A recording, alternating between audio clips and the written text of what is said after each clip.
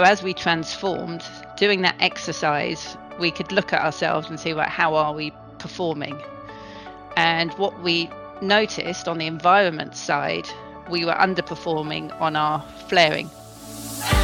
And so we took steps to address that, and we introduced a flaring philosophy, flaring procedures, and we eliminated a lot of flaring from our activities. And it was purely by recognizing that there was a problem, engaging with our engineers and our control room operators and our offshore staff, and coming up, agreeing a set of guidelines on how we would operate, focusing on daily flare and flaring when you have a shutdown. And then we reduced it by 65% in a year.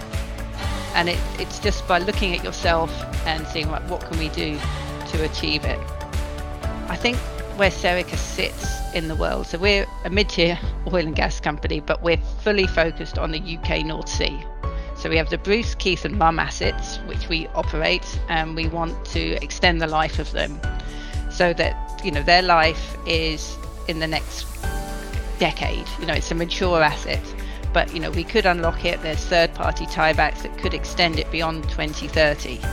And so we need to be thinking about, right, how do we exist post 2030? How do we make this asset a part of the energy transition? What can we do? What does it look like in 2030? We also have a development, the Columbus development, which is a sort of low impact subsea tieback, and we're looking at exploration, which is North Egg, which could be a tieback to Bruce. And so how do we make that net zero? How do we make that relevant post 2030? But our big ambitions to grow more dramatically, less organically, is through acquisitions. So one thing I would say to people, because I know a lot of people are looking to make the change, and a lot of people are saying, oh, should I quit and do a course? I think stay in your current organisation, show that you're interested, find out what your organisation is doing, volunteer, start getting involved, and then I think you'll naturally move into this. And I think that is the best way to make the change, because if you quit, start reinventing yourself, do a course and then apply.